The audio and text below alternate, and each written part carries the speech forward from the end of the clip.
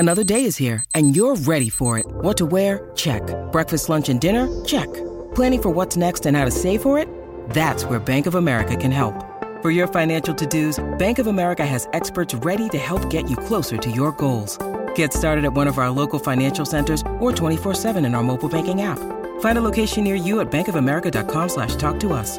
What would you like the power to do? Mobile banking requires downloading the app and is only available for select devices. Message and data rates may apply. Bank of America N.A., member FDIC. When you need mealtime inspiration, it's worth shopping Kroger, where you'll find over 30,000 mouth-watering choices that excite your inner foodie. And no matter what tasty choice you make, you'll enjoy our everyday low prices, plus extra ways to save, like digital coupons worth over $600 each week. You can also save up to $1 off per gallon at the pump with fuel points. More savings and more inspiring flavors make shopping Kroger worth it every time. Kroger, fresh for everyone. Fuel restrictions apply.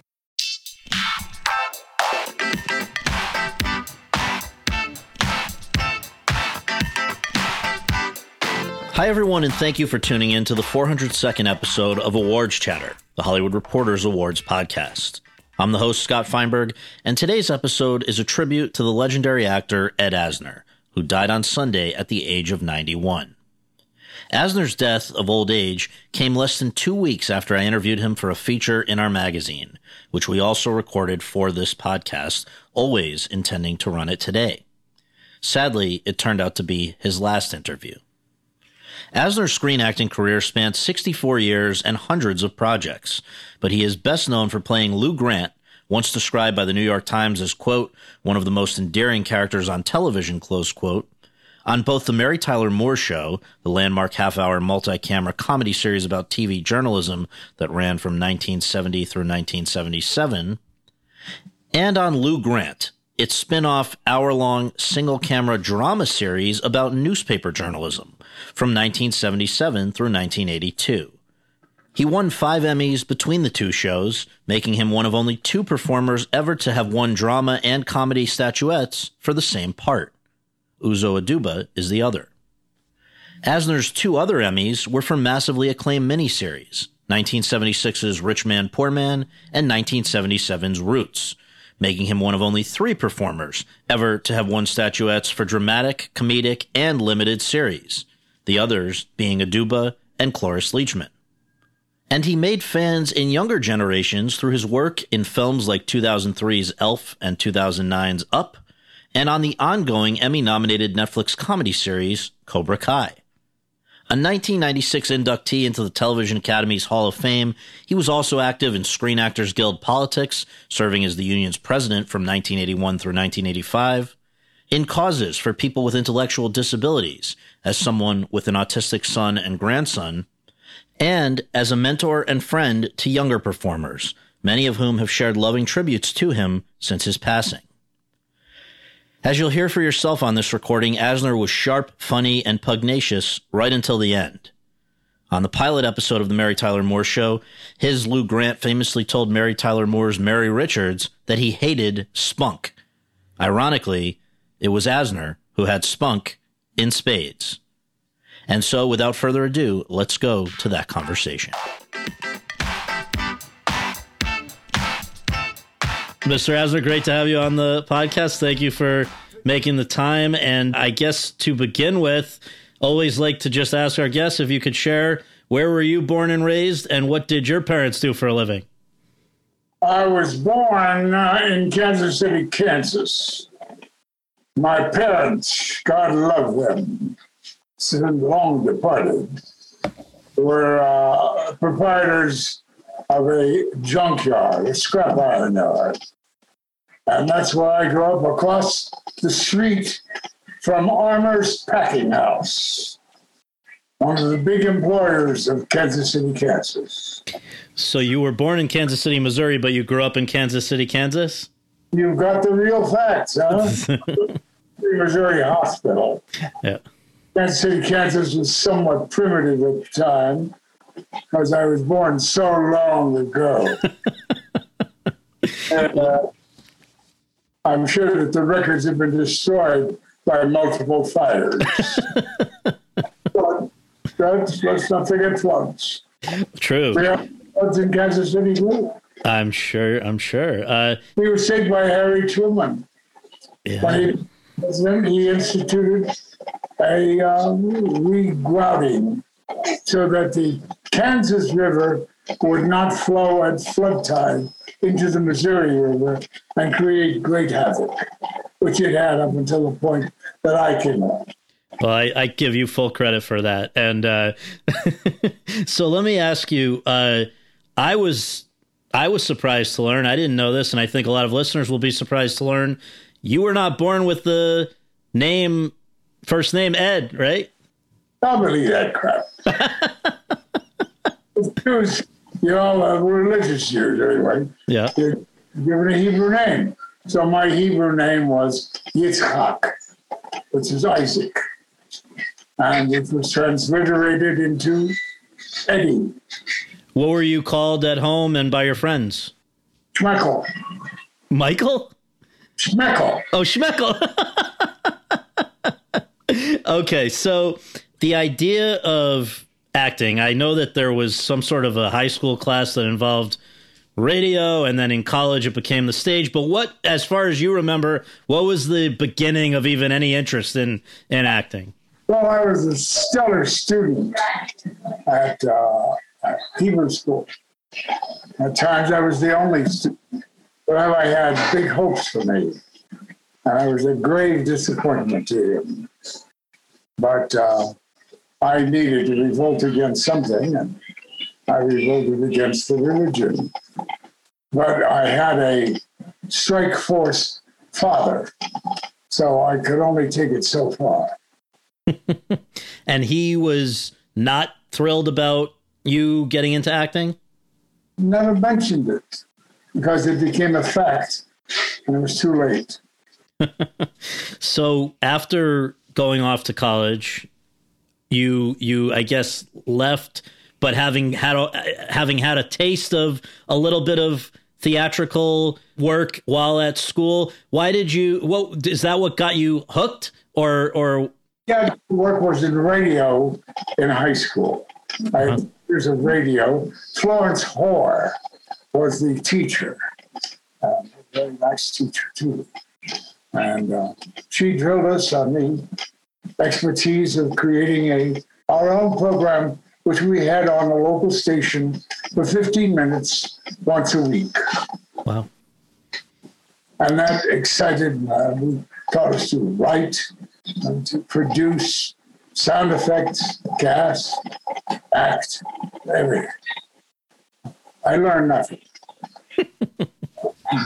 I volunteered to act whenever I could. Busy playing the masculine males of whoever was needed in any playlist. So that was my theatrical background, other than the Sunday school plays that I participated in my earlier years. I know eventually you were drafted, and I wondered, I know that this involved performing as well. Like, when you were after you were drafted into, I guess, Signal Corps, what were you doing? Well, we were trying to evade being sent to the front lines in Korea. I was doing like everybody who was rationally thinking. In my case, I volunteered and was eventually chosen to go to Fort Monmouth, where I saw flying saucers. Really? Oh, yeah. That was, what year was that? Probably 1953, somewhere along there. And while being engaged there, I decided, hey, I'm an actor. I want to be an actor. I want to find a way to. So I'm going to go and tell them at Special Services that I'm an actor and that I want to be reassigned. So I went to the non-com who was in charge of that desk, and he listened to me, and I said, I'm an actor and I'd like to be assigned to Special Services. I didn't give him my act because I didn't have one. And he said,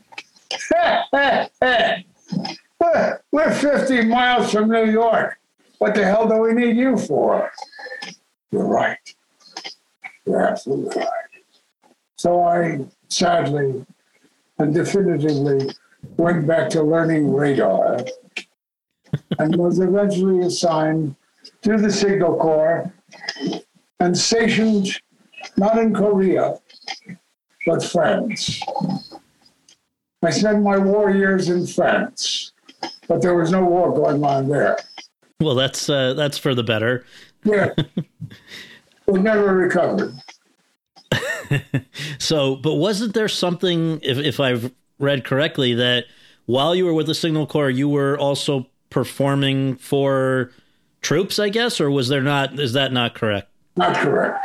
Okay. I wanted to perform for troops. I have the cutest wigs. You would have loved it. They didn't need me, as you could see. Okay, so now what leads you to Chicago? I know there was a sort of a startup theater company, right? Well, I went back to plotting my duties as a Signal Corps radar repairman, which I didn't work at. I worked in the incoming office for the small group that I was stationed with in France. Then almost 2 weeks, a week before I went home, I got a letter from Paul Sills. Paul Sills, whom I had known at the University Theater in the brief time I was there. And he said, hey, we're going to be making a theater on the near north side. We're going to be doing old classics and new plays. Come join us. And I immediately wrote him and said, my life is sound. I will come and join. I went back to Kansas City and spent a week there to welcome myself to the family fold, and then went to Chicago to begin rehearsals the next day. Now, this was the Playwrights Theater Club, right? But it became the Compass Players, is that correct? The Compass Players, and then tonight let's see, it was tonight at 8:30 that was in there, Compass Players, and then finally the wonderful Chicago Improv. Second City, right? Second City, not people, Second City. Now, when you were there for, I guess it's like 1953 to 1955, this was not yet an improv place, right? Was that part of what, how did you feel about improv? Didn't know that much about it, but when Paul would suggest this routine or try that routine to discover a meaning of a scene, we would do this or that, and I guess I practiced it without knowing it. Why then, ultimately, do you go to New York? Is that because there was a hope to do screen acting or Broadway, or what was the goal? I was getting wonderful reviews in two of the Chicago papers, the Sun-Times and the Daily News. And the other two were the Herald American and the Chicago Trib. I believe Claudia Cassidy wrote the first review of the play that they opened with, which I was not there yet. And she ended her review or said something in her review, which said, playwrights and I walk on different political sides of the street. Oh, trouble be a brewing, eh? So we forgot about her. I took those reviews, the two positives, the many positives I got from those fellows, Herman Cogan and Sidney Harris, and I collected them and decided to then move on to New York in 55, and the end of 55, and try to peddle it. And I started my canvas of New York City, the Big Apple, from block to block. Now, were you primarily hoping to be doing theater in New York, or were you, this was also, of course, I know the golden age of TV there. So was that what you were hoping to get in on? The golden age of TV was when I did Mary Tyler Moore. That is true as well. The golden age of live TV, excuse me, yes. Yes. I got a few jobs, but I was never that warmly welcomed in New York. But I was fortunate enough to, on my rounds of trying to get work, of meeting Carmen Capalbo and Stanley Chase, who were the producers of Three Penny Opera. Yes. But with the Delise and doing very well. 300 Seat Theater on Christopher Street. And they immediately took my visit and thought it was brash and cute because we had done a pirated version of Three Penny in Chicago before I left. So they said, well, we'll let you know if we want you. And eventually I was due for a one-nighter stand at the Phoenix Theater with a turkey of a restoration tragedy called Venice Preserved. The graduates from Michigan were populating that, and I had friends with them, and I scored my way into the cast to be one of the conspirators in Venice. And I conceived the idea of howling like a wolf.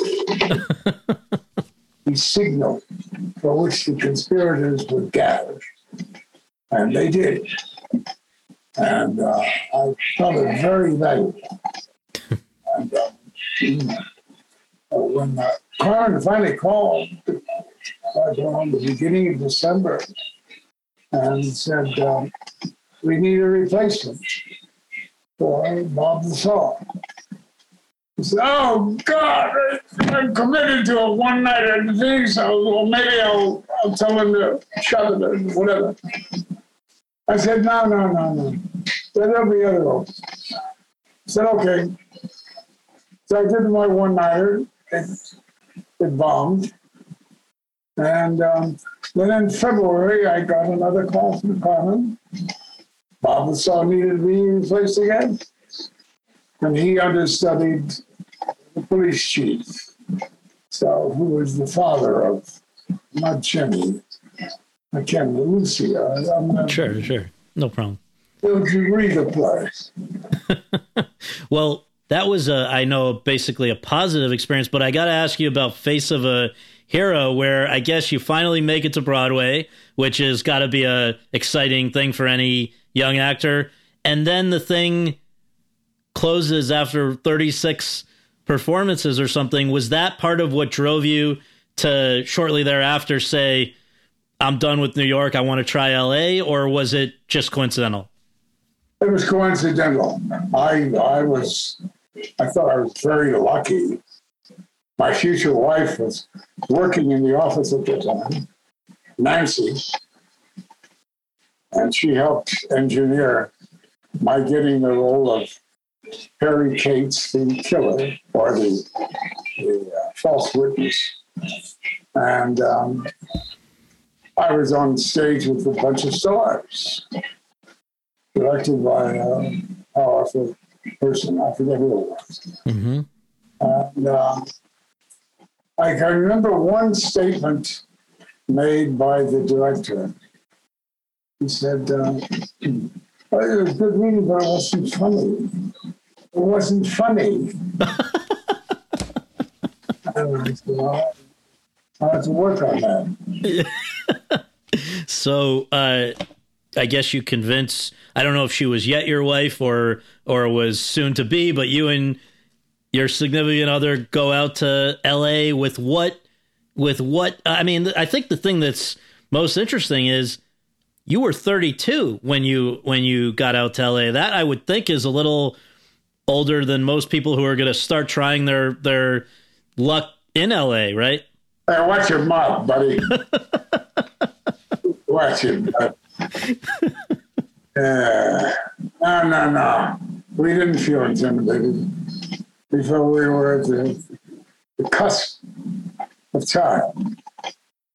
And I didn't feel New York had anything planned for me. So I had to try greener fields. I just want to briefly mention a couple of the early film roles because I think people will be interested. Any memories you might have? I think your film debut was one of the two that you did with Elvis, right? Was that an exciting big deal, Kid Galahad? I don't remember the time. I remember the movies, of course. Yeah. I did Kid Galahad with Elvis.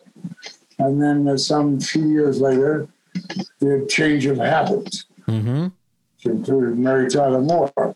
Yes. We never worked together.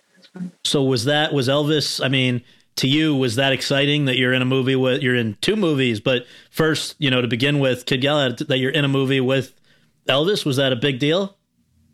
I don't recall being such a big deal. I looked askance at the time. Well, it's fine with you.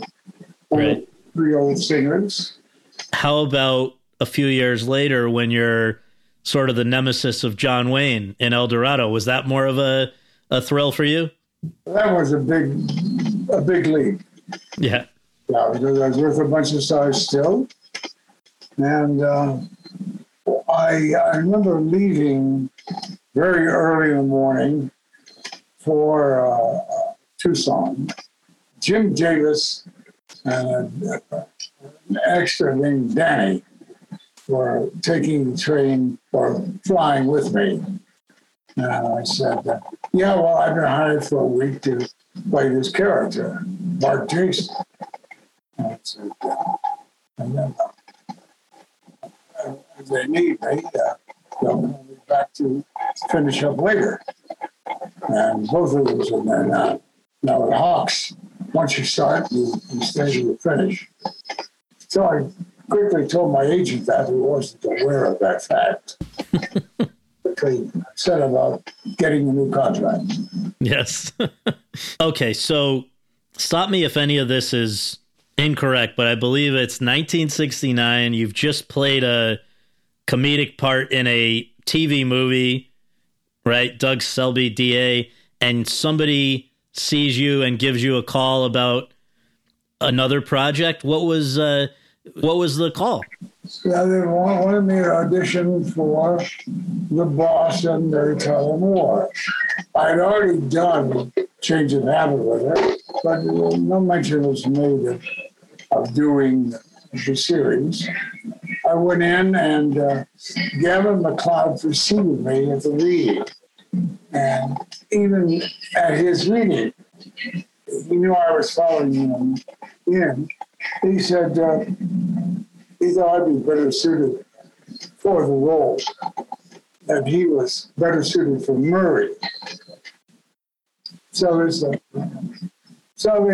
had me come in and read, and I read, and I prodded through the reading, and Jim Brooks said that's a very intelligent reading. And I mumbled, yeah, but it wasn't funny. I said, why don't we have you back to read with Mary? We want you to read it all out. Drop dead, crazy, wild, Meshuggah, nutso. And I said, because I wasn't that expert in comedy. I could do comedy, but it was hit and miss. It never had form. So I said, well, on my way out, I said, well, why don't you let me try it that way now? And if I don't do it, don't have me back. Well, it's a revolutionary statement. I said, well, all right, we'll try it. So I read it that way, like I'm a sugar, and they laughed obligingly, pleasantly. And Jim said, read it just like that when you come back with Mary. Well, that was a week to 10 days later. I came back, I read. A couple of years after that, after I had the job, found out that Mary said at the time, "Are you sure?" And I said, "That's your regret." So, do you remember what scene they had you audition with? Yeah, the hiring scene. This is the one where I hate spunk. Now, because naturally, any of us would like spunk. Well, so I guess how soon in this whole process did you realize that you were now a part of something special? Was it just, I mean, was it a situation where you do the pilot and then they literally had to take a while to let you know? I liked what I read. I liked what the writers came down with. I had no idea about its longevity. I just knew it was a job. And I didn't know about its breaking barriers for single females. I didn't know anything about that. I didn't know that they were oppressed until I thought they were oppressed. Yes. And then slowly began to grow on me that we had a hot item here. One question I had was, with something like Mary Tyler Moore Show, was it to the word, stick to the script, or was there improv encouraged in those days? No, there was no improv. Valerie introduced improv in her later scenes, but I did not. There was a funny thing with once I got the job, then they were busy preparing promos in each town that we were to appear in. And Mary and I were assigned to do it equally for half the country. Well, I wanted to memorize and do the copy that was written and given. And I did about 2 or 3 cities, and then my brain just fogged out. Mary had to take over the load. She did a great job. But then I was assigned to do the other half of the cities with Cloris Leachman. Well, okay, I'll do, of course. I'll go through the same grief again. And I got to Cloris, but she said, we don't want to do that try-to crap. We'll just improvise. What a lovely idea. I don't know if I've ever done it. But we tried, and it worked beautifully. Nice. So would you say that you was that time, as you think back to those years of that show, was that fun? Was it stressful? Was it exciting? I guess your life must have changed a lot as that show took off. Just take me back to what it was like to be you, just forget about the job itself. Just how did it affect your life? I was a working actor on the medium, on TV. No more 1-to-1, waiting for the next gig. I had a permanent gig for at least a year. That's sweet. That's good. This is a random question, but I had read one thing. Is it true that you once actually went on a date with Mary? Yeah. What's that? What's the story behind that? It was dull. It was dull. You did? I mean, how did it even come about? This was early in the show, or when? Maybe her fiance, who was a good doctor. I don't know how it came about, but it was arranged that we would go hand in hand. Was this was mid-run of the series? No, probably towards the end. Towards the end.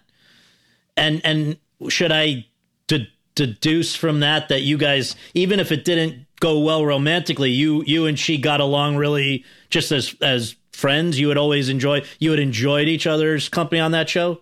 Yeah. Yeah. Truesdell, yeah.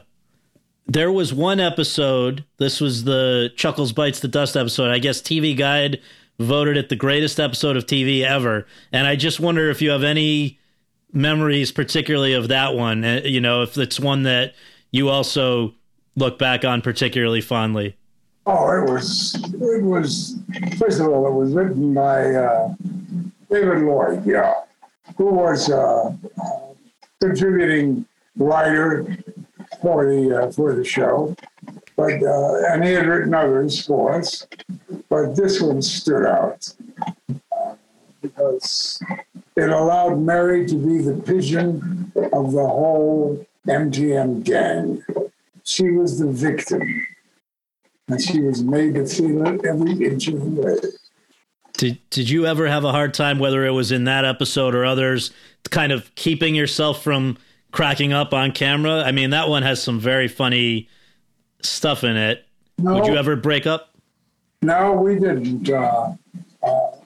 Breaking up was part of the joke of the play, but we did not individually have any trouble keeping a straight face. Where we had trouble was a show wherein I come in to the office and I somehow have gotten a toupee, modeling the toupee, and then lo and behold, Murray, who's bald as a billiard cue ball, whips out his toupee and splits head, and then the blow of all blows, John Amos is on the show on that particular episode, and he pulls out his toupee. Not everyone. That's great. So just briefly before I ask you about the spinoff, there were two things that I guess you must have done either in between that brief period in between Mary Tyler Moore and Lou Grant, or maybe it was during a hiatus, but just anything you can share about Rich Man, Poor Man. I guess it was maybe the first time since you'd become famous that you were asked to do something not comedic, right? Right. If I ever fought for a role, I would say I fought for that one. When I first heard that I was being mentioned for it, I felt I was wrong for it. I forget who the actor was that I thought was writer for him. But Harv Bennett was the creative producer. He said he wanted me. Okey-dokey. I don't think I ever invested or inherited a role more than that one, wanting it to succeed. I mean, I went to work thinking that the wardrobe department would fix me up with a jerry-built limitation to a leg, which would make me limp. They didn't do anything. I worked up my own accent, which others thought was not that real, but it's satisfying for me. And we cooked it, and I don't think it's aged in the time that's passed. Hello, it is Ryan, and we could all use an extra bright spot in our day, couldn't we? Just to make up for things like sitting in traffic, doing the dishes, counting your steps, all the mundane stuff. That is why I'm such a big fan of Chumba Casino. Chumba Casino has all your favorite social casino-style games that you can play for free anytime, anywhere with daily bonuses. That should brighten your day a little.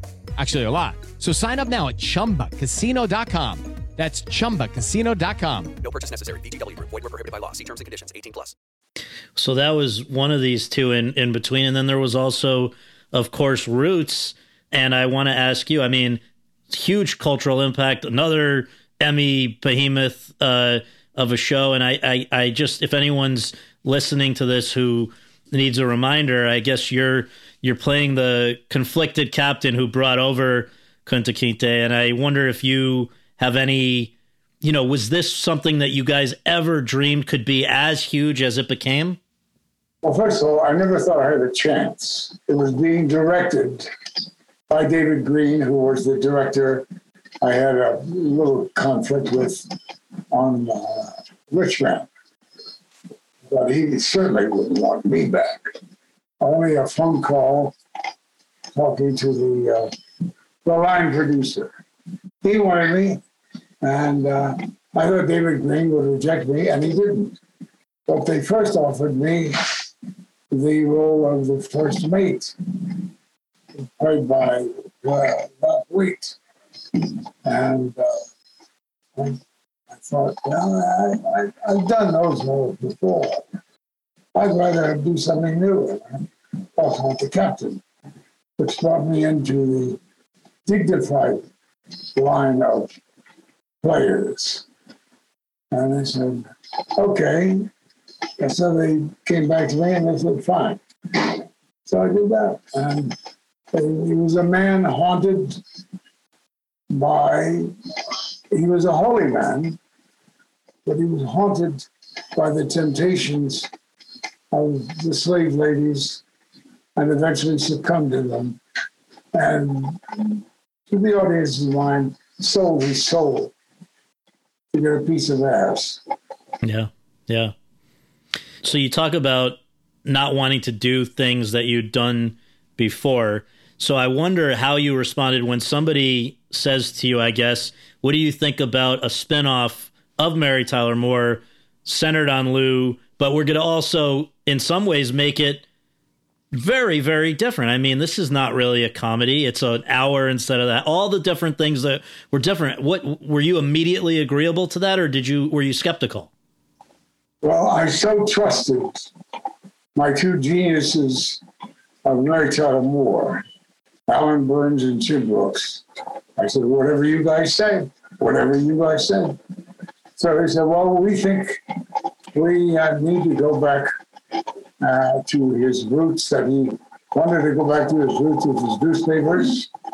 And we think that an hour show would serve it right.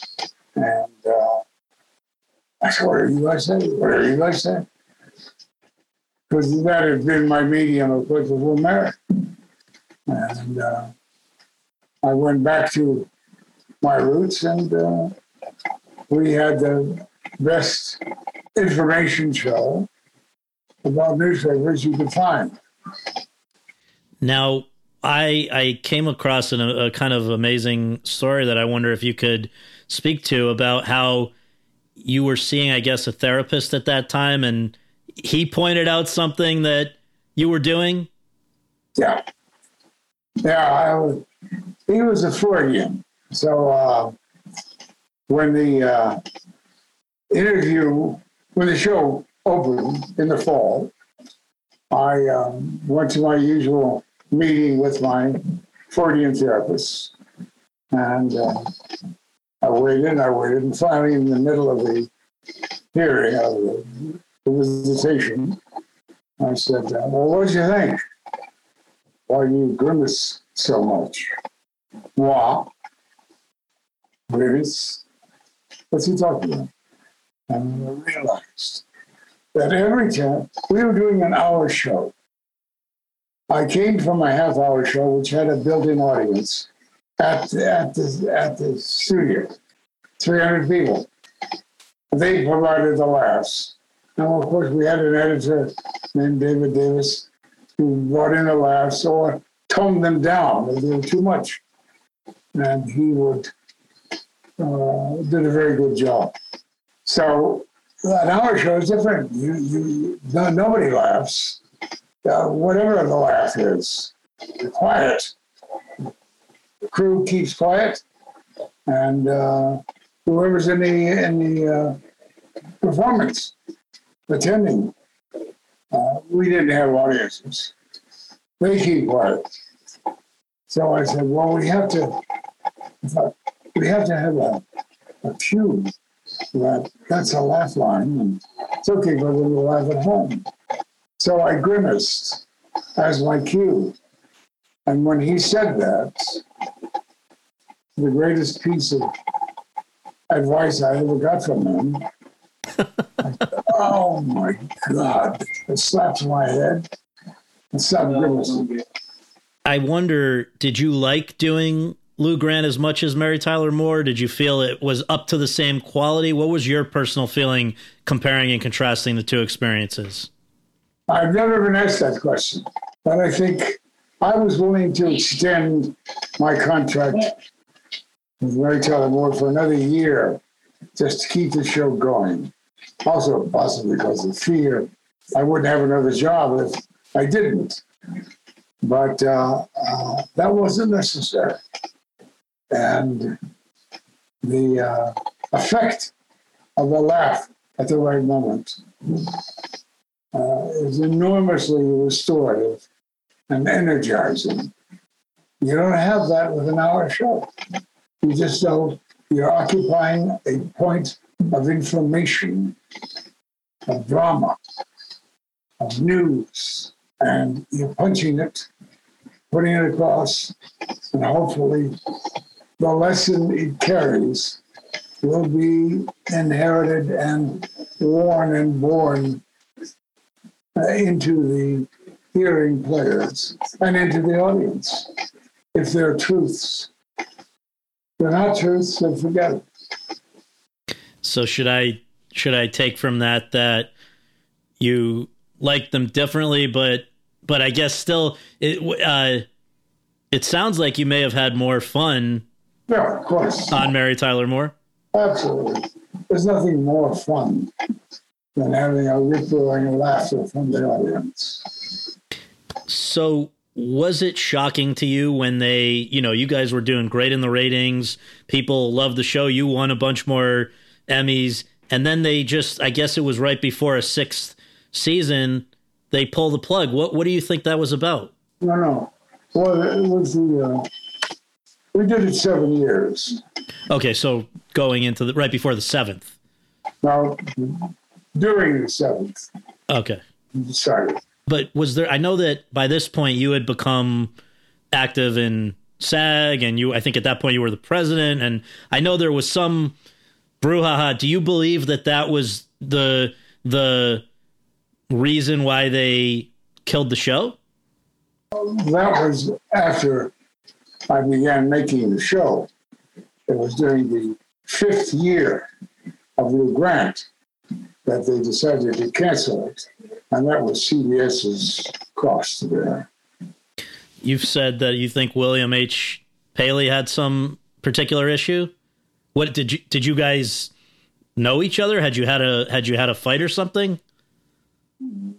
No, I knew that his wife loved the show, but he had done it before. He did it with the Smothers Brothers. He also did it with one of the news greats, slamming him down, pulling him back.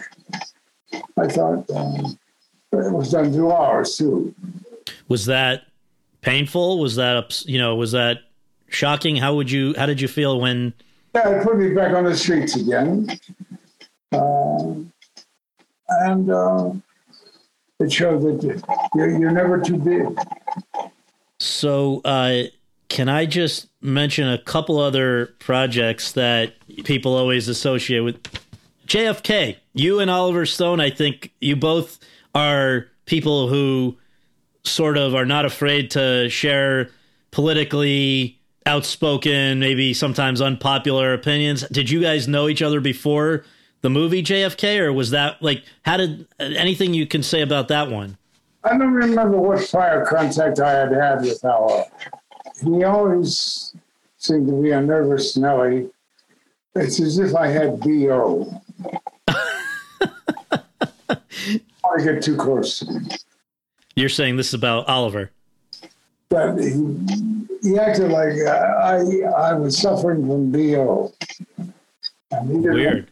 Yeah, no. So that's one of them. I was good. Then how about, of course, a whole new generation of people discovered you through Up, and I just wonder any thoughts on that. And you've done a lot of voice acting, but that one really moved people a lot. Well, my primary source of mail deals with Elf and one syllable titles. I love Up, I love Elf. I think Will Ferrell is a genius, and he's the funniest man I came across since Ted Knight. Up was a geniusly written piece of animation by the wonderful company of characters at Pixar, and I adore every moment that I got to spend on the screen. So in recent years, I know you've done spots on The Good Wife and Modern Family and some of the big shows of the 21st century, and I wonder, is that fun for you? Is it, and also, I guess, just in what ways do you feel that TV has changed the most over the course of your career, which really, of course, spans the whole history of TV? Well, not quite. Not quite. I don't know whether it's my entering nonagenarian years. It's true, but it seems like the pandemic has changed everybody's way of life. And I think it's changed performing, creativity, as much as anything else. I see actors, singers who have succeeded in a headlining show. I never heard of them, never saw them before. My eyesight is not the greatest. My hearing is not the greatest. So I don't go out much. And it's a whole new generation sucked in with the pandemic. Well, that kind of leads me to the final of just your thoughts on a few random topics. One of them is, I believe you've written a new memoir. Anything you want to say about that? Well, it came about almost happenstance. Its title is Son of a Junkman. I hope I lived up to the title. And was that something you did you worked on during the pandemic? No. Well, when does the pandemic begin? Yeah, I guess 2 Marches ago, right? Yeah. I possibly just when it began. Sam Joseph had done one of his creations and performed well with it. And he came to me, and I had no one standing in line to write my biography. So I said, go ahead. And then Matthew Seymour, a lawyer friend of mine, who was unemployed at the time, he did not like the approach that Sam made, so I said I'd like to work with it. So he wrote half the book, and Sam's questions take up the other half. Okay, so that's one of the big picture things. Another is, you mentioned COVID. Is that something, I mean, I ask this to everybody I interview. I mean, how would you say it has changed the way you were living before before this hit? Were you going out more? Are you concerned about, is it something that worries you? Just any thoughts on the pandemic? It changed my life. I mean, I sit here most of the time, bored as hell. Not sure which way to turn. I don't know. I'm waiting for the next gig. And they're slower in coming in now, I can tell you. Is it just that there are fewer gigs because of the pandemic, or because are you reluctant to accept a gig because of the health risks? No. Health risks. How about SAG-AFTRA politics? I know that you, as we said, had your terms as president. Now I believe you're part of this back and forth about a lot of people have lost their health coverage. Is that, I know that I believe you feel quite passionately about that. Can you share what your feeling is? Well, I gave them my name, and they used my name prominently in pursuit of the suit. I am always been a member of Membership First, which is the rebel group of SAG, and I feel that But we have a point that the suit is very warranted. And keep waiting for the results of the suit. Let's just say there's somebody listening who doesn't know what's going on. What is it that you and your fellow signatories are asking? Now you're asking common sense. As if I could. Why don't you tell me, and I'll tell you whether I agree with you. Well, I mean, it sounds like because of, I don't know, I guess something has happened at SAG where they've kicked a lot of people off their coverage. Is that right? They offered us an ability to choose to take our pension now or later. And I forget exactly how it was administered, but residuals would not count if you took your pension now. They would count later if you delayed taking your pension. And the results were that the fund ran out of money. People who elected to take their pensions now for square residuals were punished badly. I think I'm telling the way of the residuals. Please publish it if I'm wrong. Sure. No, I mean, I'm not. I was just not totally aware of the whole situation, but I saw that it was something you were involved in, so I thought I'd bring it up. But here's another one. Is Gavin Newsom your nephew? He was my nephew by marriage. By marriage. So, of course, I have to ask you. I literally just filled out my ballot before we got on this call. Make the case, if you would. Should he or should he not be recalled? I think he is a very, very bright, promising, honest politician who made a mistake. One of the many who have made mistakes all their lives. I think that he made a mistake, and he's being made to pay for it. And that mistake should not drive him from office, because I think he's got qualities worthy of the highest office of the land. Yeah.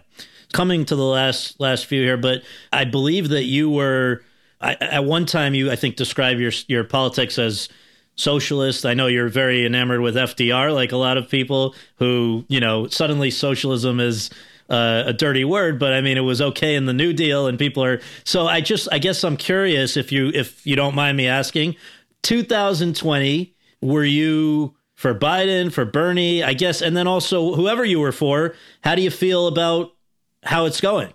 Well, I think Afghanistan is a terrible setback for Biden, although he is certainly not to blame. He's only been in office 6 months, for God's sake.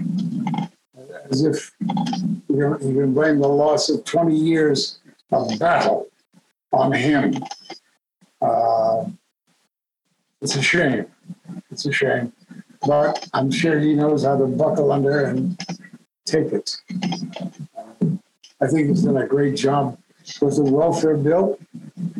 And I think that we'll be a bigger and better country when he comes to the end of this. Can I assume you were not a fan of Donald Trump? Oh, God. Not your cup of tea. I looked at the New York Times yesterday's enclosure of a special section on the, I don't know what you call it, the invasion. It's a pity, but I think we'll outlive that too. Well, we are slow to change.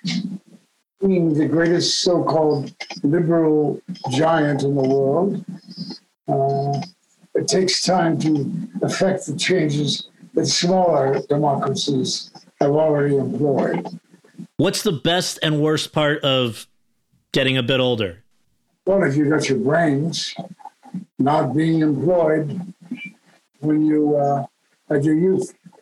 Now, granted, we don't use old people the way you use youth, but still, there has to be a better employment achievement.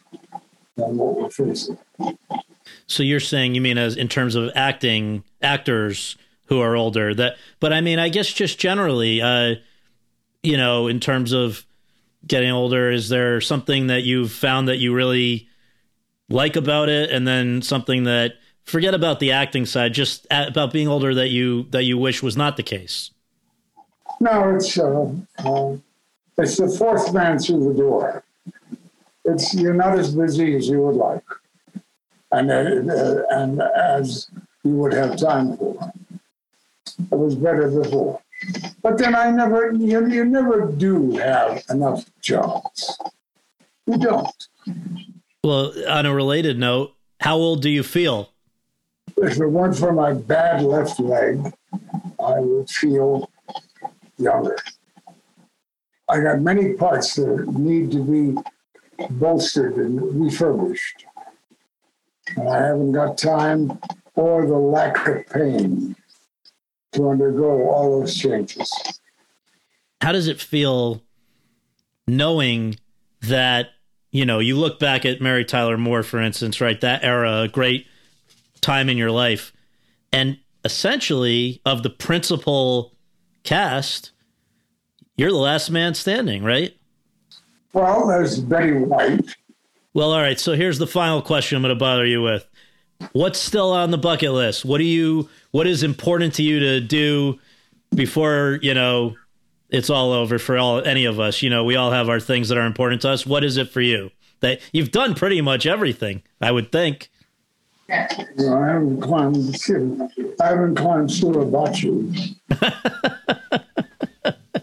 I think just ensuring that I left enough for the family.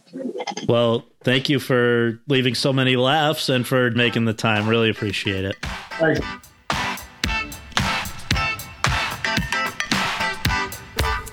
Thanks very much for tuning in to Awards Chatter. We really appreciate you taking the time to do that, and would really appreciate you taking a minute more to subscribe to our podcast on iTunes or your podcast app, and to leave us a rating as well. If you have any questions, comments, or concerns, you can reach me via Twitter at twitter.com/Scott Feinberg. And you can follow all of my coverage between episodes at thr.com/The Race. Until next time, thanks for joining us.